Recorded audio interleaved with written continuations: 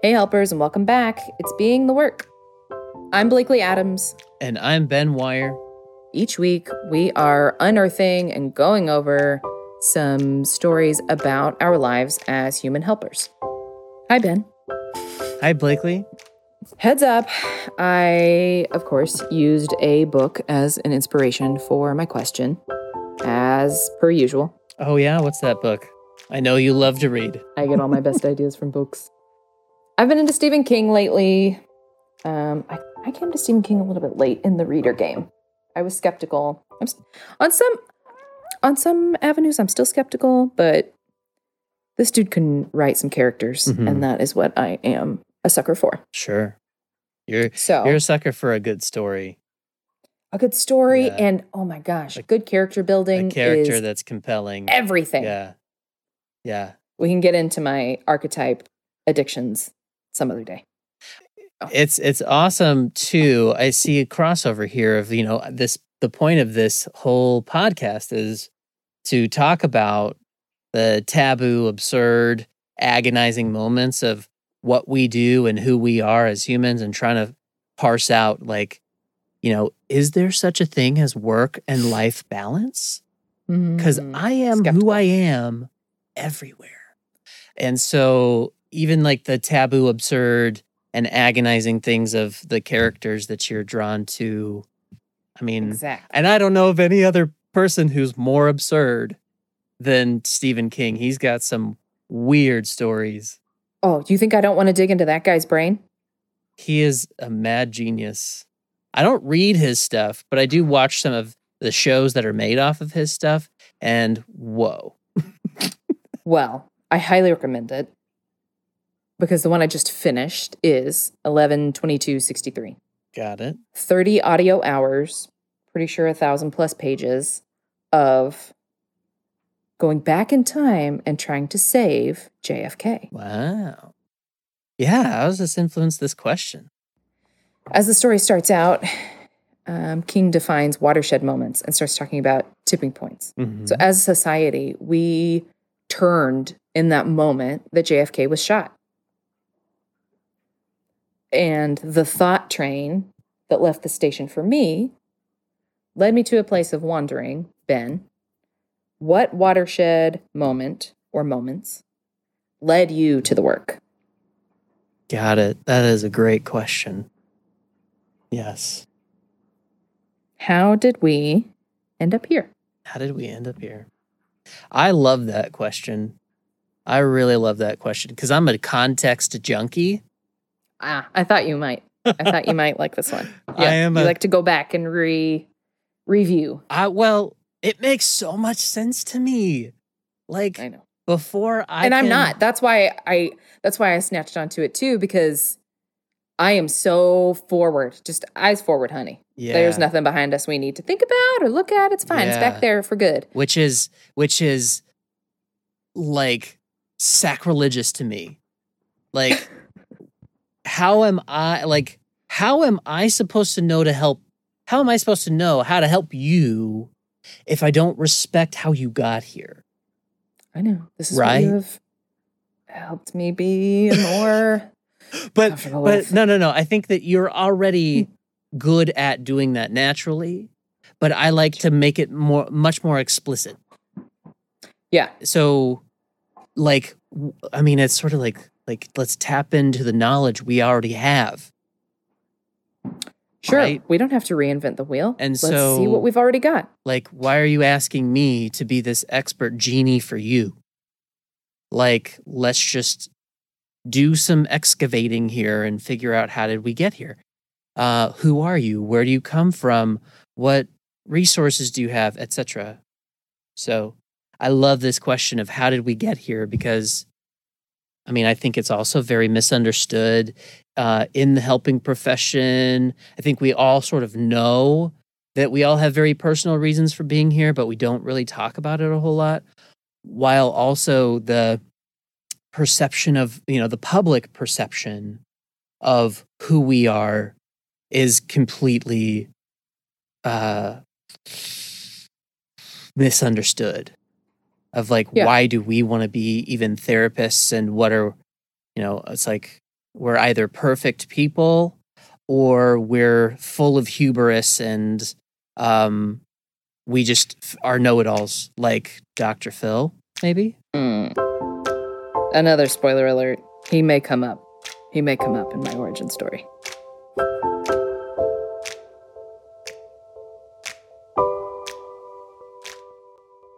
So 11/22/63, you may at least recognize the date because that is his retelling of the Kennedy assassination with a time travel element. So the question of the book is really, if you could step through kind of a window in time, go back and fix this turning point of the past, what changes? And is that worth it? And so I won't give you all the spoilers and everything about it, but in the context of starting the story, he spells out and defines what a watershed moment is. And the point that he starts the story on is just that phenomena of moments that in a microsecond your life shifts or turns or tilts in a way that you couldn't have necessarily predicted. And I think that there are obviously experiences that we have that lead us into the work that we do. And so it's had on my mind what some of those turning, tipping point, watershed moments were for me that got me here. Sure. And I'm really curious what you would define as that tipping point for you. Gosh. Okay. Yeah. Yeah. So Grammarist defines the idiom of watershed moment as a turning point, the exact moment that changes the direction of an activity or a situation. It is considered momentous, though a watershed moment is often recognized in hindsight. The word watershed is used literally to mean an area of land that divides the flow of separate rivers or the high ridge from which water flows into a body of water. So what was in between you and your own alternate universe? Yeah. Yeah. Like a big fork in the road. Absolutely. Yeah. Something that separated this path from that path. Yep. So what was your watershed moment that led you to be Counselor Ben? Shoot. That is, I mean, I thought I had a path sort of outlined when I knew you were going to ask this question. And now hearing you say, because I didn't have all the context of why you wanted to ask this question. And now all of that preparation is gone to hell. So, oh no. But I like it because it's got me on my toes and I'm like, okay, what is the watershed? Because I never heard that definition before. And it really feels like the fork in the road, you realize it past tense, or you realize it after it's actually happened, but you really just start going with the flow while it's happening. Sure, of course. Time keeps going, right? Yeah. We don't stop to make decisions. Right. We just keep making different choices and different calls and having shit fall in our path that we have to deal with. And so what did you have to step around or step over to get here? Right. I suppose I would start with just who I am and like the traits of mind that so let's start there. First off, I would say that in my family, I was a very quiet person growing up. That I observed a lot of what happened in my house. And I didn't know, I don't want to talk about it like I knew what was going on in my house, but hindsight's 2020, just like we just talked about with this watershed definition. But I was a very quiet person, very, in my mind all the time, and not super intellectually in my mind, but just kind of thinking about things that happen all the time. It wasn't till later that I really had words to put to it that I could sense the emotions of the room or of other people that I was just pretty naturally gifted at seeing other people's perspectives and not necessarily, judging those perspectives. That makes sense. And, in my family, I have an older brother, and he's very gregarious and outgoing. And I always told people he could sell the dust off the floor. He was a very good salesman. And I mean, he sold a lot of people on himself. Like, he had tons of friends. And I just kind of tagged along. I was like, I'm gonna ride the wave of him. And so I learned a lot from him of what to do and what not to do. And I think along with that, like, I learned that putting your own opinion out is very risky. So it was just kind of a safe way to be a younger brother. You're just already talking about orienting yourself around a natural sense of observation. Mm-hmm. And what you already learned early on about the risks of actually voicing things.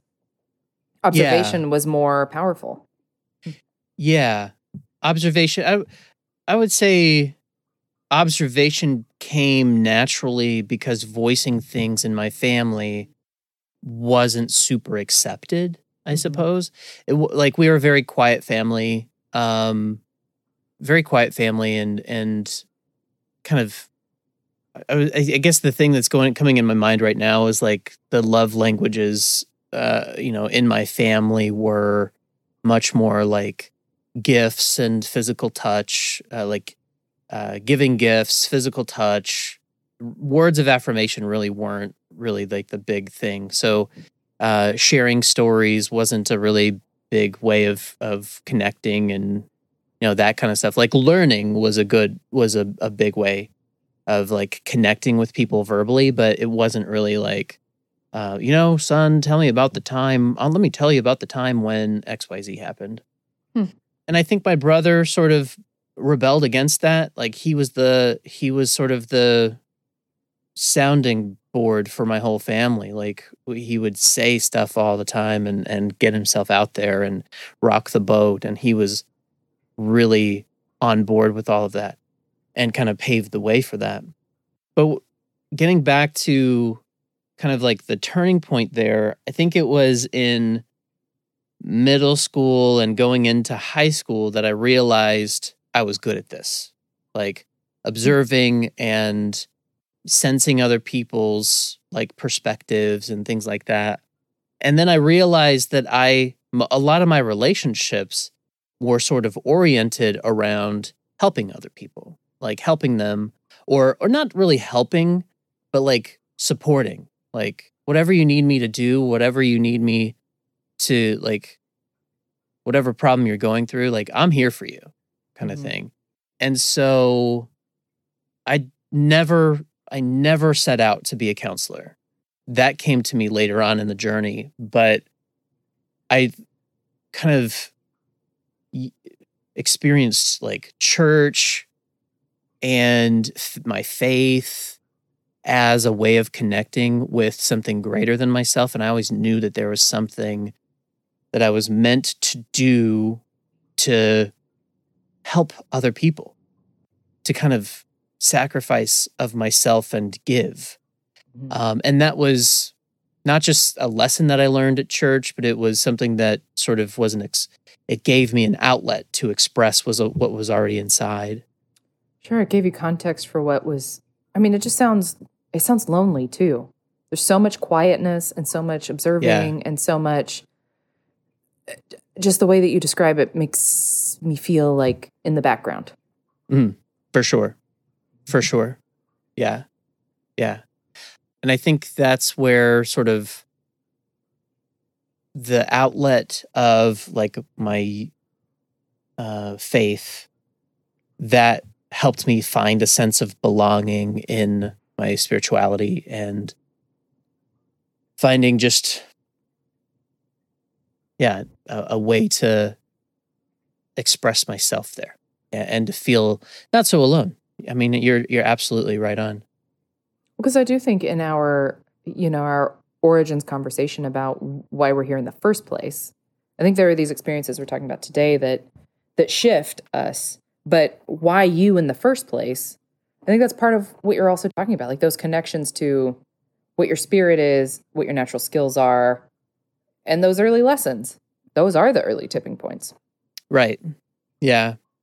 Those are very early. And so at the time, I thought, okay, this is the natural place that my faith was the natural place where I was expressing my truest self. And that led me to, okay, well, it's probably ministry is where I will probably use these skills long term. And because it was, I had really good relationships with like my youth pastor and with the pastor at church. And that was just a place where I put a lot of investment. And so, yeah, that was a first like watershed. Like I went down that path and went to even college for it. And, I saw a bachelor's in ministry. I ended up getting a bachelor's in ministry. And through the process, though, every single year I was in that program at college through 4 years, it got like, it felt like I was getting like to the end of this road. The road got smaller and smaller and smaller until it just ended. And I realized each time it got smaller, it was me realizing this isn't really what I want to do. This doesn't fit with who I am and what I feel really called to do. Like that feeling when your pants are getting too tight. I suppose you could say it felt constricting and I wanted more freedom. Maybe that's me overlaying my experience on yours. But, yeah. I mean, that wasn't digging in, man. That wasn't the first simile that I would go to, but yeah, I could fit that there. Like it did feel constricting, and it didn't feel, and I think this is what has guided me throughout my life is this sense of, does this resonate with me? And it's not something that I can put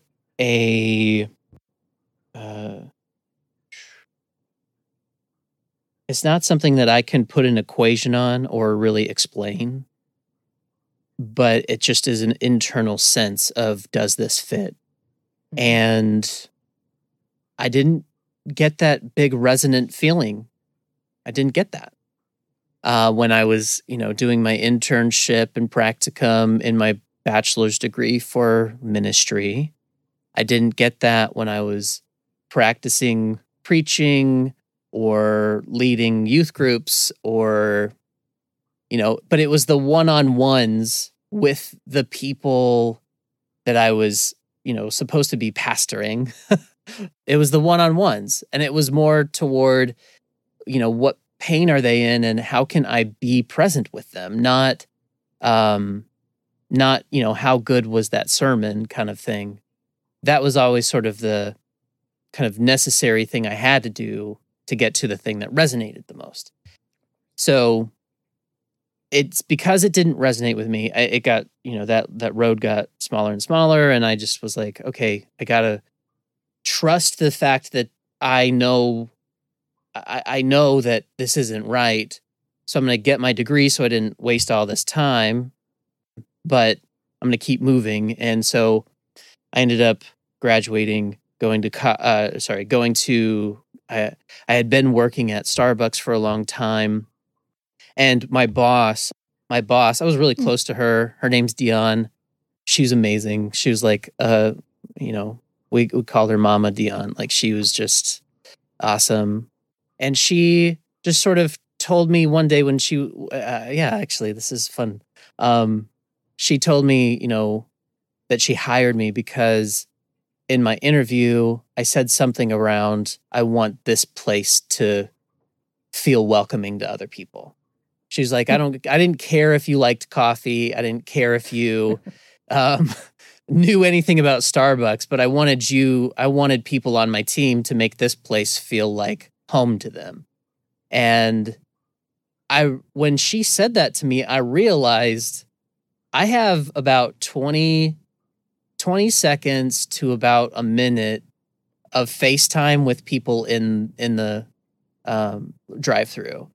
And I realized the few people that I knew about their parents dying or their divorces or, things like that. And I looked back and I go, oh my God. Okay. Like there's something there. But we had this other customer that would come in all the time, and she worked at a big nonprofit, but basically she offered me a job at this place, and she came in. She knew who I was. I was nice to her all the time. We became sort of friendly, and I told her I was looking for a big boy job. Did you know how big? I didn't. No, I had no idea, but I knew that I needed to find. Well, first off, I had graduated. We had bills, and I say we because I had married my college girlfriend 2 years before. So I was a young husband and trying to just figure out my way. And I suppose. And how old were you? Like when you finished your undergrad, how old were you? 22. Okay. Yeah, we got married when I was 20. And that's the thing though, right? Like that goes back to the same thing of like, I know I was young. Everybody knew I was young and I didn't care. But that's just it. Knowing you, that's a great example of that fit certainty thing you're talking about, right? That's exactly where I was going. Sorry, I didn't mean to interrupt that process, but it's like the perfect example of the way that you decide on things and commit to them and stick with the certainty that you have. It comes from this centered place that's incredible. Thank you. I feel like that's a little over exaggerated, but I will accept that. That's my observation anyway. Because that's exactly where I was going to go with that of, ministry did not resonate with me like that. Well, because it's fair to make the point that you're still married too. Yeah. Well, I mean, this year is 15 years. We're coming up on 15 years. Good job, man. So that was a big watershed moment of Dion was a big guide for me who kind of showed me what my natural skills were and the skills that I was trying to have, but that just didn't, I was wasting my time on because they were things I expected of myself that I shouldn't expect for myself. And she guided me to authenticity. And so I got a job in still not knowing, okay, I'm going to go to counseling. I got a job in a nonprofit, and then I started working with clients. Again, of course, I kept seeking out one-on-one, meaningful and rich relationships with my clients that would lead to helping them feel supported to live their authentic life. Then there was a guy there at TLC, Andrew Secor, and he seems to be present in most of the things that I've done throughout my career in counseling, which this is the first one. I went to consult with him because I knew him from my undergrad. He graduated the year that I was a freshman, and my wife knew him. So I don't know really exactly how we became friends, but we were friends, and I knew he went into counseling. I went to him. He worked at TLC. I went to him and I talked to him, and he told me about his experience. And I was like, you know what? I think I'm going to go for it. I applied for the program and never really looked back. I was like, let's do this, because everything is showing me, like every experience, from being at school in my bachelor's to being at Starbucks to being at TLC, everything was sort of pointing in that direction. And I had given up on being a pastor, not given up on my drive, but definitely given up on that expression of what I was supposed to do. So, yeah, and that's what, I don't know, that whole too tight pants. That's what it makes me think of. Like, I've got to get out of these fucking pants. It's not about why you put them on in the first place. You didn't necessarily change, but the direction or the way you were going to outfit yourself to apply who you are. Mm-hmm. God, that's what had to change. Right. You're right. I'm feeling that simile now, that metaphor. Like, I got to put my pants on. Well, because there's just something about the symbolism of putting on your pants to go to work. And maybe it's just because I haven't put on real pants in a very fucking long time at this point. I love you say real pants. You know. Like, work pants do these have are real pants. Drawstring. If there's a drawstring. Sure. Like. They don't actually have to fit. Right? They don't actually have I'm not wearing these because they fit me well. I'm wearing them for comfort. Yeah. But I love the outfit yourself for just to express the thing that's most authentic to yourself. Like, yeah. Because if you put on a cop uniform, would you feel like you? No. I'd feel like it was Halloween. If you put Halloween. on clergy robes, would you feel like you? Yeah. No. Mm-mm. If I put on a cardigan.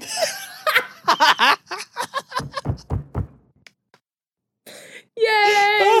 Put on your cardigan, make a little cup of tea. I really feel in myself. Oh, God, yeah. God. That's really funny. Yes, if I put my cardigan on and my cabbie hat, then I am. That's one of your signatures. I am there. When I got into, I mean, it's notable. I don't want to go into the story too deeply, but it's notable that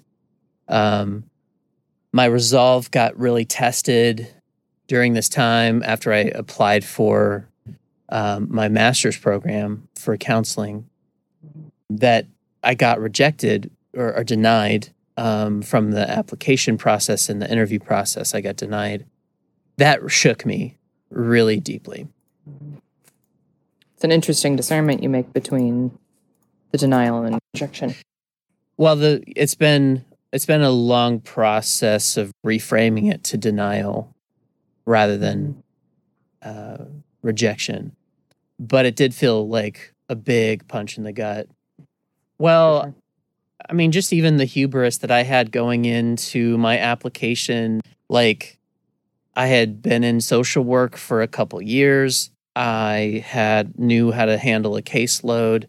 I knew the realities of the job. I had been into a lot of scary houses that were very gross and very dirty and lots of bugs, and figured out how to have helpful conversations and relationships with people. Like, I had tested my empathy for a couple years, and still found that it was something that I was passionate about. And so I thought I was a shoo-in. And I don't know how that really played out in my interview, in the interview process, of how much actual hubris came across. But looking back, I could go, okay, yeah, that dude thinks he is a shoo-in and he belongs here, and we're not just going to give it to him just because he says he deserves it. Not that I said that I deserved it, but that's maybe how I acted. You know, I ended up getting offered a last minute, spot, and I took it. And it was the second semester in that I had that finally resonant moment of whole body just reinforcement of this is where I belong. And it was in my helping skills class. And I was like, this is it. Like, I found my place, and it was amazing. Like, it was phenomenal. Found your genie. That's interesting, because I just was listening to a podcast yesterday of like the word, and they were talking about the word genius and how it used to refer to like when someone finds their genius, it's like in their presence and helps them along like a genie would. Yeah, like your genius is almost like a Mhm. sort of a mythical guardian angel of Right. superpowers. Right. Yeah. And which is interesting because at that moment, so I would call that the Holy Spirit, that there's something connecting all of us, and that like I can't, when I try to recreate something like that, I cannot do it. But when I'm open to the universe and I let it flow through me, that those moments come.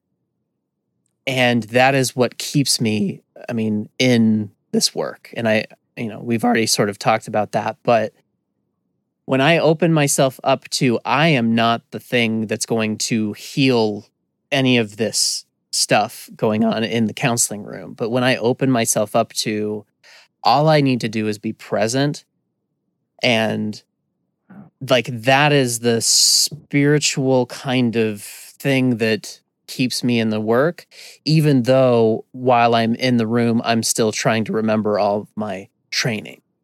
Like, Sure. right. And that's the big balancing act. But every time I come back to let me be fully human, that's exactly where I go, is like that moment of like this lightning bolt going straight through me, of realizing that this is where I belong. Yeah, it was amazing. It was absolutely incredible. Well, it had to be, because, to package all of that up, you started from a place of, I did not hear a sense of feeling belonging in what started your journey. Oof. And so to find that a lot of those connecting points or turning points are relationships that you built is not surprising. Because it sounds like you started with this religion. You know how I feel about organized religion. I'm not a fan. But you started with this religion as an outfit for what you felt naturally. That empath, like you are a conduit for that interconnectedness. It's just how you are. And I personally am glad that you set down what I think of as a more restricting option, because I think that religion can tighten us a lot. That's one of the problems I have with it. And for you to just to crack that open from this set of a religion box to humanity in general is mind-blowing, really. Because if you had stayed on the path you were on, the reach of your influence and the reach of your support and help and influence would also be incredible. But I don't think it would be the satisfaction that you feel from what you do now. Which isn't for me to say, but that's just the impression. No, it would be inauthentic. It would be, and I don't think it would reach far enough. Yeah. I agree with you, and I think it's really funny. Not funny.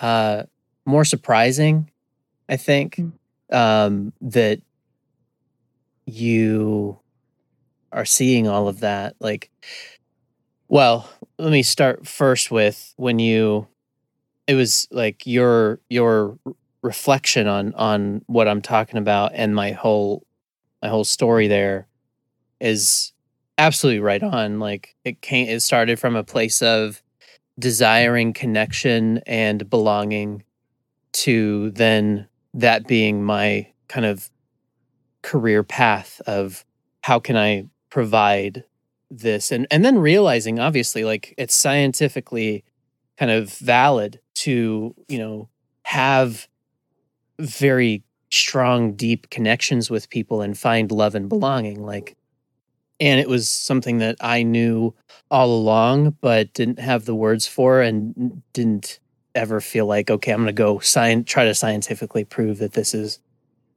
a real thing?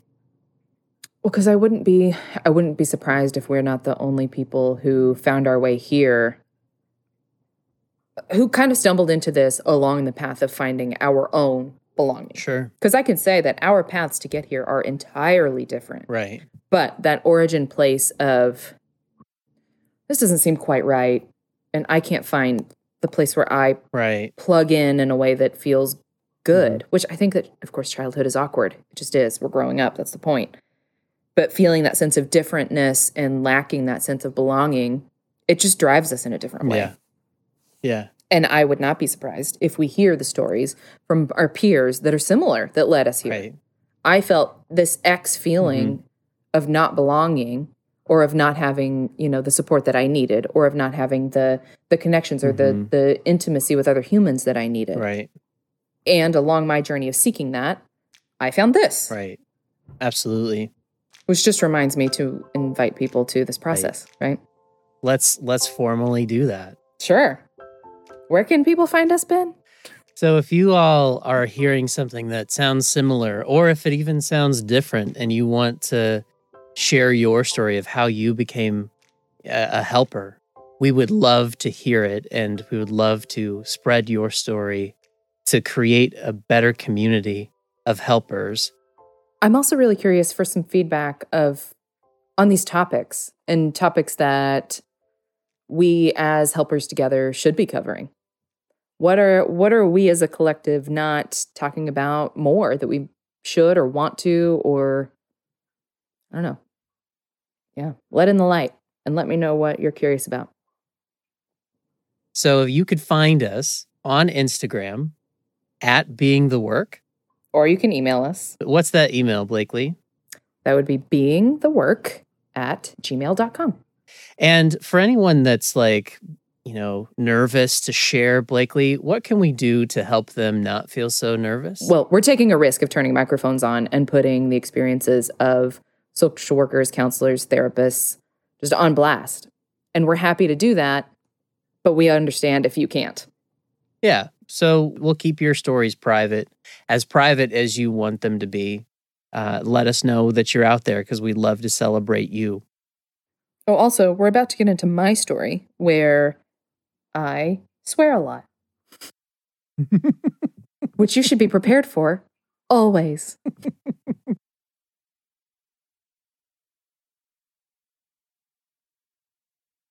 So Blakely, I really loved your definition of watershed. I love that you brought that to us. So what are your watershed moments? What brought you here? You talked about our stories being way different, but us ending up in the same place. So where are we? How'd you get here? I came to the sense of there being really one point that led me here, but there are just so many that kind of pinball us through life, right? I mean, I grew up with my dad as a retired fireman. My mom stayed home with me. And so I came from kind of a public service family. My house was the one that I had a lot of friends who just had, shitty home lives, or, whatever those situations are. Especially in small town Oklahoma, there's not a lot of support there. And so my house became kind of a landing spot for some of my friends. My mom was always just making sure everybody was fed and clean and okay. And so just those help each other out vibes and values were planted in me. Yeah. It was just already there. And me and my mom watched a lot of Dr. Phil, so I had some of that in the back of my mind. I was also a bossy kid, so I had an idea of, well, I can just become a therapist and tell everybody what to do with their lives. Oh, that doesn't surprise me at all. No, not at all, right? It totally fits. Oh my God. So that was what I thought I was going to do. And you can imagine my shock when I find out, what do you mean therapists don't give advice? Isn't that the whole point? Well, when you have Dr. Phil as a role model with that, of course, yeah. I also checked out from the library One Flew Over the Cuckoo's Nest and Girl interrupted, probably a little bit younger than I should have.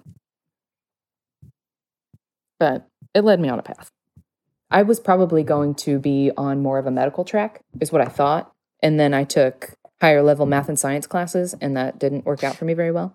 Medical track in that, like, to be a doctor?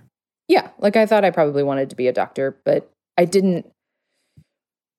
That was just, I didn't have a lot of options. I also grew up in a place where you could be a teacher, a fireman, a doctor, not even a doctor. It's not exactly a high socioeconomic area that I grew up in either. So options seemed really small. And the idea of going to college in the first place is a big deal. Sure. It's not an automatic. It's not something that the majority of people end up doing. And so, yeah, I had this I'm a big fish in a small pond. I'm pretty smart. I can be a doctor. And then I took chemistry. No, I can't. So, and it just never fit. It was this idea that I put on things that was a simple answer when I actually had no fucking clue. What am I going to do when I get out of this place? I know I'm going to get out of this place, but I don't know what that's going to entail. So in my undergrad, I studied psych, and I loved it. And I was a research assistant, and I was really, really pushed by my advisor there to pursue grad school right away, to seek out my PhD right away, to orient myself around research. But I was already pretty aware of how sheltered I'd been. I've always been a reader, and so I was already, so fascinated with diverse stories and characters and places, but I'm not a writer. I don't know. It was storying that was actually pulling me, and I didn't have the words for that yet. And so I finished my undergrad. I had a really great core group of friends in college, and most of us graduated at the same time, and we broke off into three groups out of our big group, right? There were a few people who were still staying, who had a year left or a semester left, or were staying in Oklahoma for some reason. My best friend, she and her roommate were moving to New York, and me and my girlfriend at the time were moving to Oregon. I was going to move to Portland. My girlfriend was planning to go to culinary school. I was going to work for a couple of years and kind of collect the experience I felt like I needed to have just with life and being an adult. And then I thought I'd probably go to grad school. But we got to Portland. I packed up. It was a big dramatic leaving Oklahoma thing. Drove my Dodge Neon from Oklahoma straight through like 24 hours. I had a job.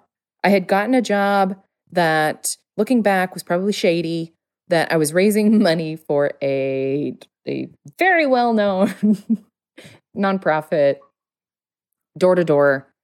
The job was presented to me as something that I was going to be kind of managing, like office managing the situation. And I got there and I had a very high fundraising quota per day. Yeah. And so, long story, the short version, let me just spoiler alert this. I didn't stay in Oregon. I don't know that I can even say that I lived there. I spent a summer there.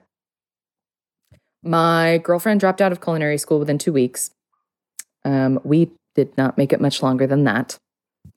I remember this day that I think was she still in school? She wasn't around. I was alone. We moved around some.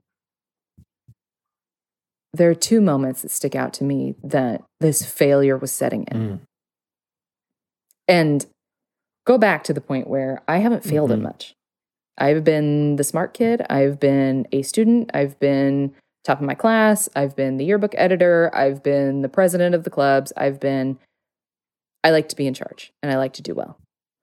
And as soon as I rolled into town, Portland was going to teach me a fucking lesson. And I know that now. It's that hindsight thing. And so there's one day that I was in this hotel that we were staying in, some fucking shitty motel, laying in bed, watching a Friends marathon. And the finale episode came on.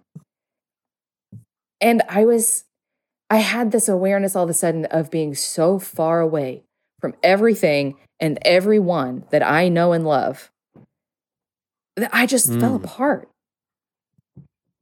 I had never been so lonely my whole life. And I didn't know what I was going to do.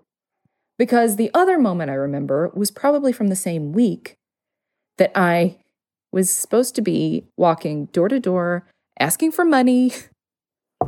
Will you give me money? It's a good cause. I promise. And that's not something I'm good at, as it turns out. Oh, you won't even call people you know? Yeah. Nope.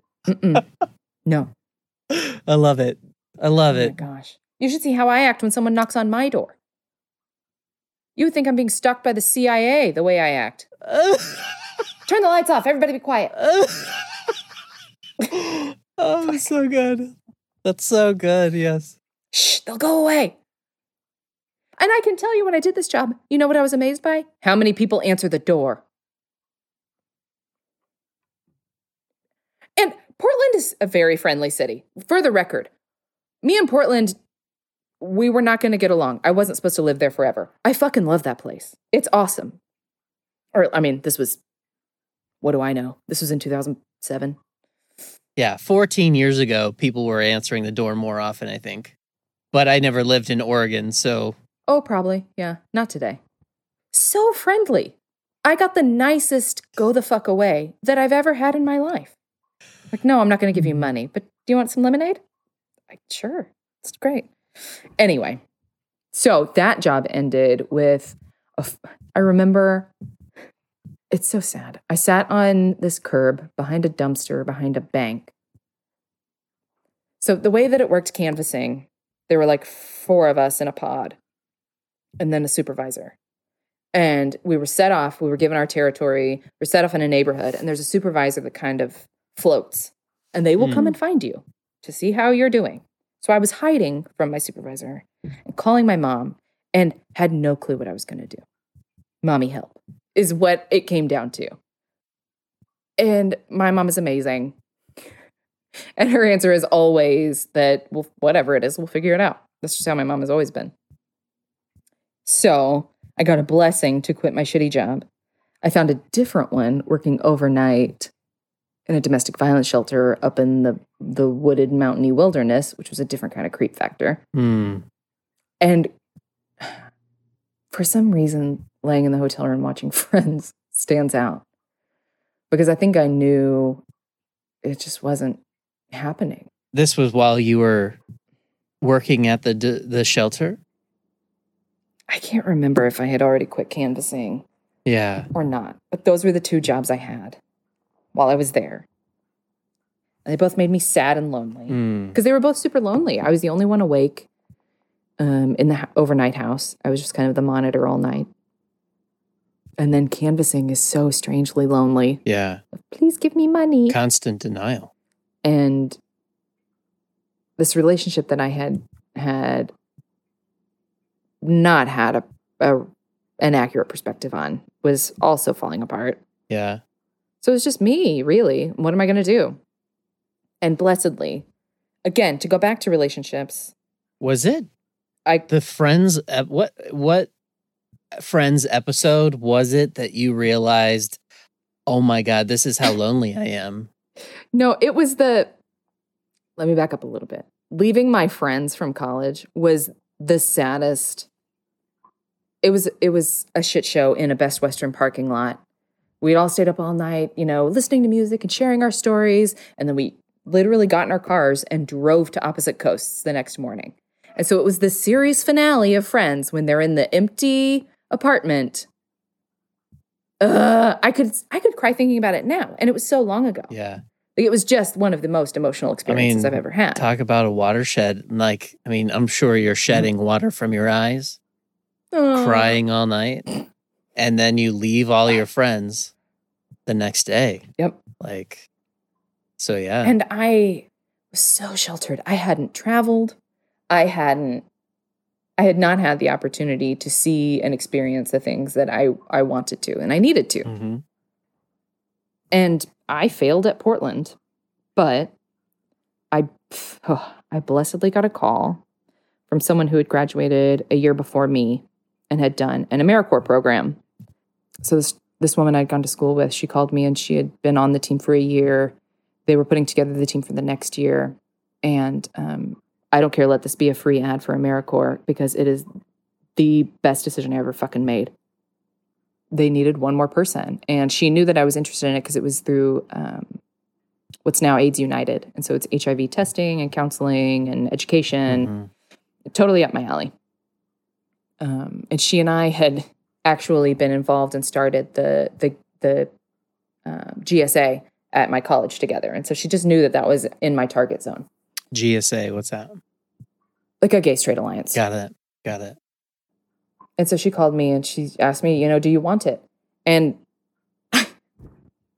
the one thing I had to wait on is, this is how good I was at making decisions at the time, is I had adopted a kitten while I was in Portland because I needed something to love, of course.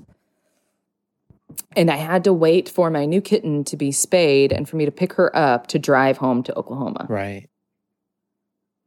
And I remember picking up the kitten and packing everything I could in my car and just, I'm going home. I don't recommend this, but I sent an email from my BlackBerry quitting my job as I was driving out of town. Yeah. Or I think I was already out of town. I was already in Montana. I'm like, oh yeah, I have a job. Bye. It was a nightmare. Oh gosh. Yeah. But AmeriCorps taught me that social work was even an option. I knew I wanted to help people. I already knew that's where I was. I already had this psych degree underneath me. But being a social worker is what I was supposed to do. Mm-hmm. Psychology didn't fit me because it was my tight pants. Sure. I needed the advocacy and the humanity and the God bless America, democracy, society, policy stuff of social work. And I didn't know that then. But learning how we as a society have responded to the AIDS pandemic prior to the pandemic we have now. Right. Pushed me in this direction to give back, not just to one person at a time, which I can do, but to give back to our humanity and our society as a whole. That's what I want to do. Yeah. What was that moment that you realized that AmeriCorps, like I had described mine as like that lightning bolt moment? Mm-hmm. What was that lightning bolt moment that when you realized this is where I belong? I don't know that I got there because you're better at certainty than I am. You're a lot better at certainty than I am. Certainty is, I don't pick 0 or 100 on any scale ever. So to choose that is really big. Well, and I think that's just like in the definition of watershed, like you know it from looking back at it. You don't know it in the moment that much. Like I would say that my lightning bolt moment was in the moment as it was happening was more of justification and vindication. That, see, look at me, I belong here, how dare you kind of stuff. But looking back at it, that is where my certainty comes into play. So I guess looking back at it, what's that moment? There are a couple of things. Because there was something personally that happened for me that just shoved me into a much more comfortable, authentic place. But then, like through so during AmeriCorps, I applied to my master's to KU, on a kind of on a whim. Like I'm pretty sure this is my next step, but I don't think it's my next step right now. Mm-hmm. I'm going to apply. It's a really good program. I'm going to see what happens. But AmeriCorps, you can sign on for a second year if you want to. It's 1 year of service, but you can do up to 2. Yeah. And I had intended to re-sign on for another year and be the lead that year. And I mean, this goes back to the center of my imposter syndrome. I didn't anticipate being accepted the first year that I applied. But I was, and I decided to just go for it. If I'm in, I'm in. Mm-hmm. And so I was moving again to a different place that I hadn't lived before, and actually had the time for that to be successful. I just settled in. Yeah. But it resonated. Something resonated for you to feel settled in, to relax in, to where you... Because it's that fitness thing. I went to I loved my social work practice class. Yeah. And I loved my intro to psych class, but I loved my social work practice class. Mm-hmm. And there's a rightness to it because we're covering all these things that I felt like were missing from my psych education to give me the richness that I needed. And I always had that. I'm sheltered and I don't see or understand other people well enough to actually tell them what to do. Yeah. And as I collected that, as I collected the experiences, I shed away that sense of having any kind of authority over anyone else. Oh, yeah. Which is the irony of that process, right? But so I joined AmeriCorps. I went home. I wallowed in this sense of I had to go back to fucking Oklahoma. And I didn't want to, but I had to embrace it. I had to embrace being in Oklahoma and making the best of it. And I built relationships with really incredible people. Yeah. And I got to go to Washington, D.C. for the first time. And as I had told you, my best friend, when we left college, she and her roommate had gone to New York. Right. Went to New York, yeah. So I had gone through all of this agony of my perceived failures and going home.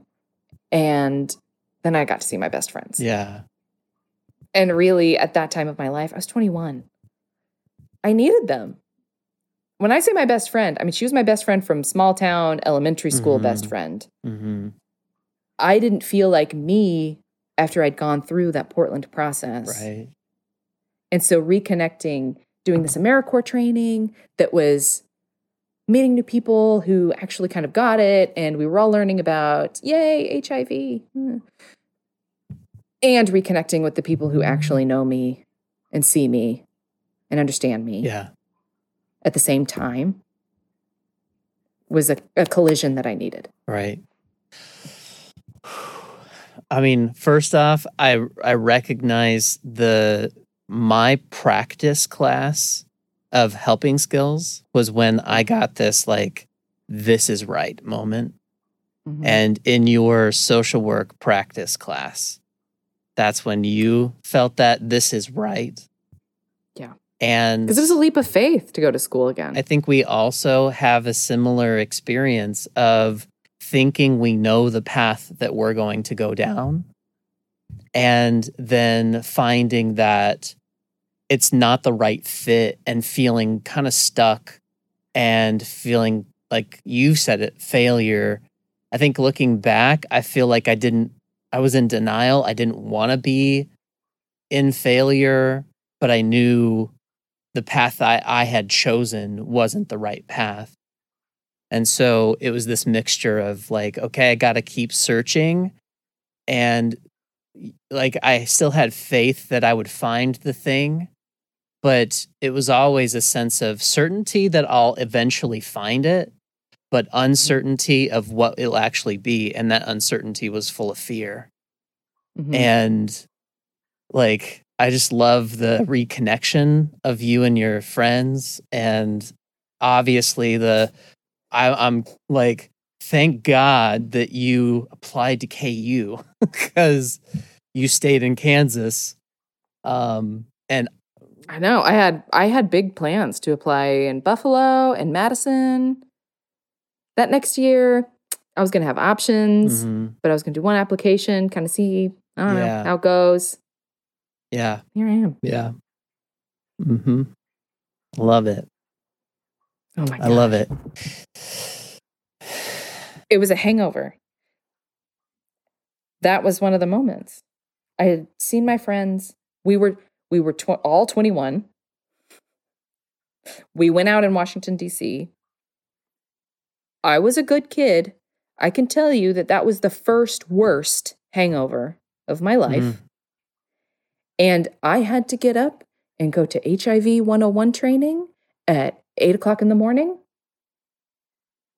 And I remember sitting in that room feeling so horrible and sipping my water and still just being so fucking glad I was there. Yeah. That I had the awareness then of, I feel really bad. I'm really glad I'm here. Yeah. That's something. That's huge. Yeah. That's huge. To be suffering in the moment and going, why did I do this? While also going. Because while we're picturing it, I can see that little glass of water in front of me. I can picture where I'm sitting in this huge room. And it's loud and it's bright. No. And it's worth it. Like, I don't know about you, but I would call that like a lightning bolt moment. Like to know that your whole like body lightning in my brain. Yeah, your whole body and your brain are saying, get the hell out of here. But then there's like, go lay down, shut the blinds, like put a pillow over your head. Because that alarm going off, I was crashed in their hotel room, which is down the block from my hotel room, and doing the walk of shame and last night's tights back to my hotel at 6 a.m. to get ready and go. Fuck. Yeah. Let's do this. And knowing that this is the right place to be. Like, this is where I'm at. Yeah. That's awesome. That is awesome. And I'm doing it myself. Mm-hmm. The other thing that sticks out in all of this that I can't leave on the table is I think of myself as a pretty independent, introvert, solo operator in a lot of ways, especially if I'm talking about my professional and academic pathways. And so to reflect back on these turning points coming along with people, with guides, with mentors, with friends, with people who support is, I can't say that I knew that I was going to be shouting out the people who bumped me along my path too.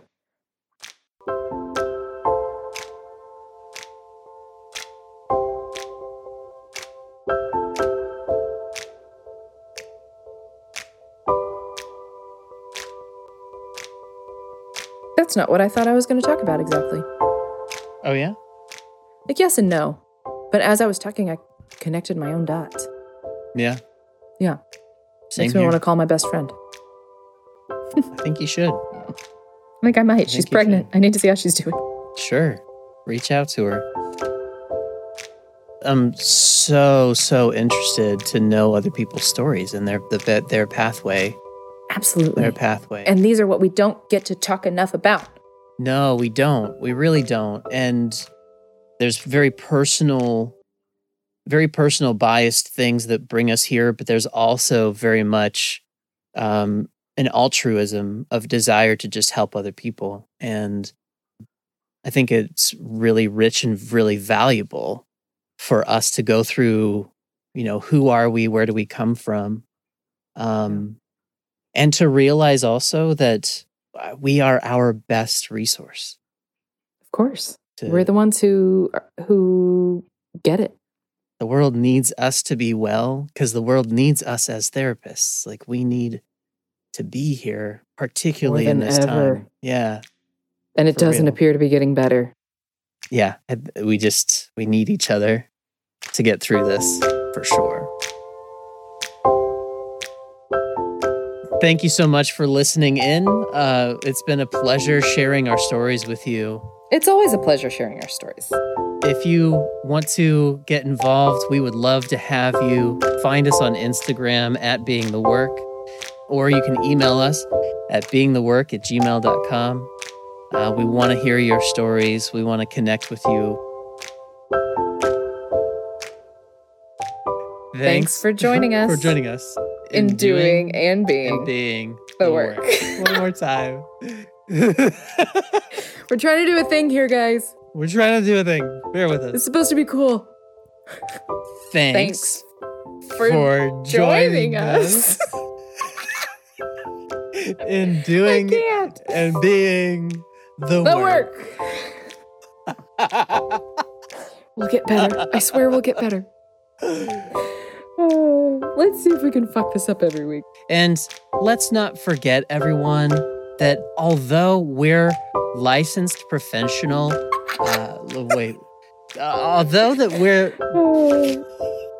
let's not forget, everyone, that even though we're licensed mental health practitioners, we over here on this podcast are just your hosts. This isn't treatment for you, and it's not a guidebook for your life. We really appreciate you joining us, though. If you need help, please visit our show notes where you'll find resources for you or for a loved one for mental health treatment. It's always good to ask for help, and we always encourage you to do so. Bye, everyone. Bye, everyone. Bye, folks. Bye, y'all.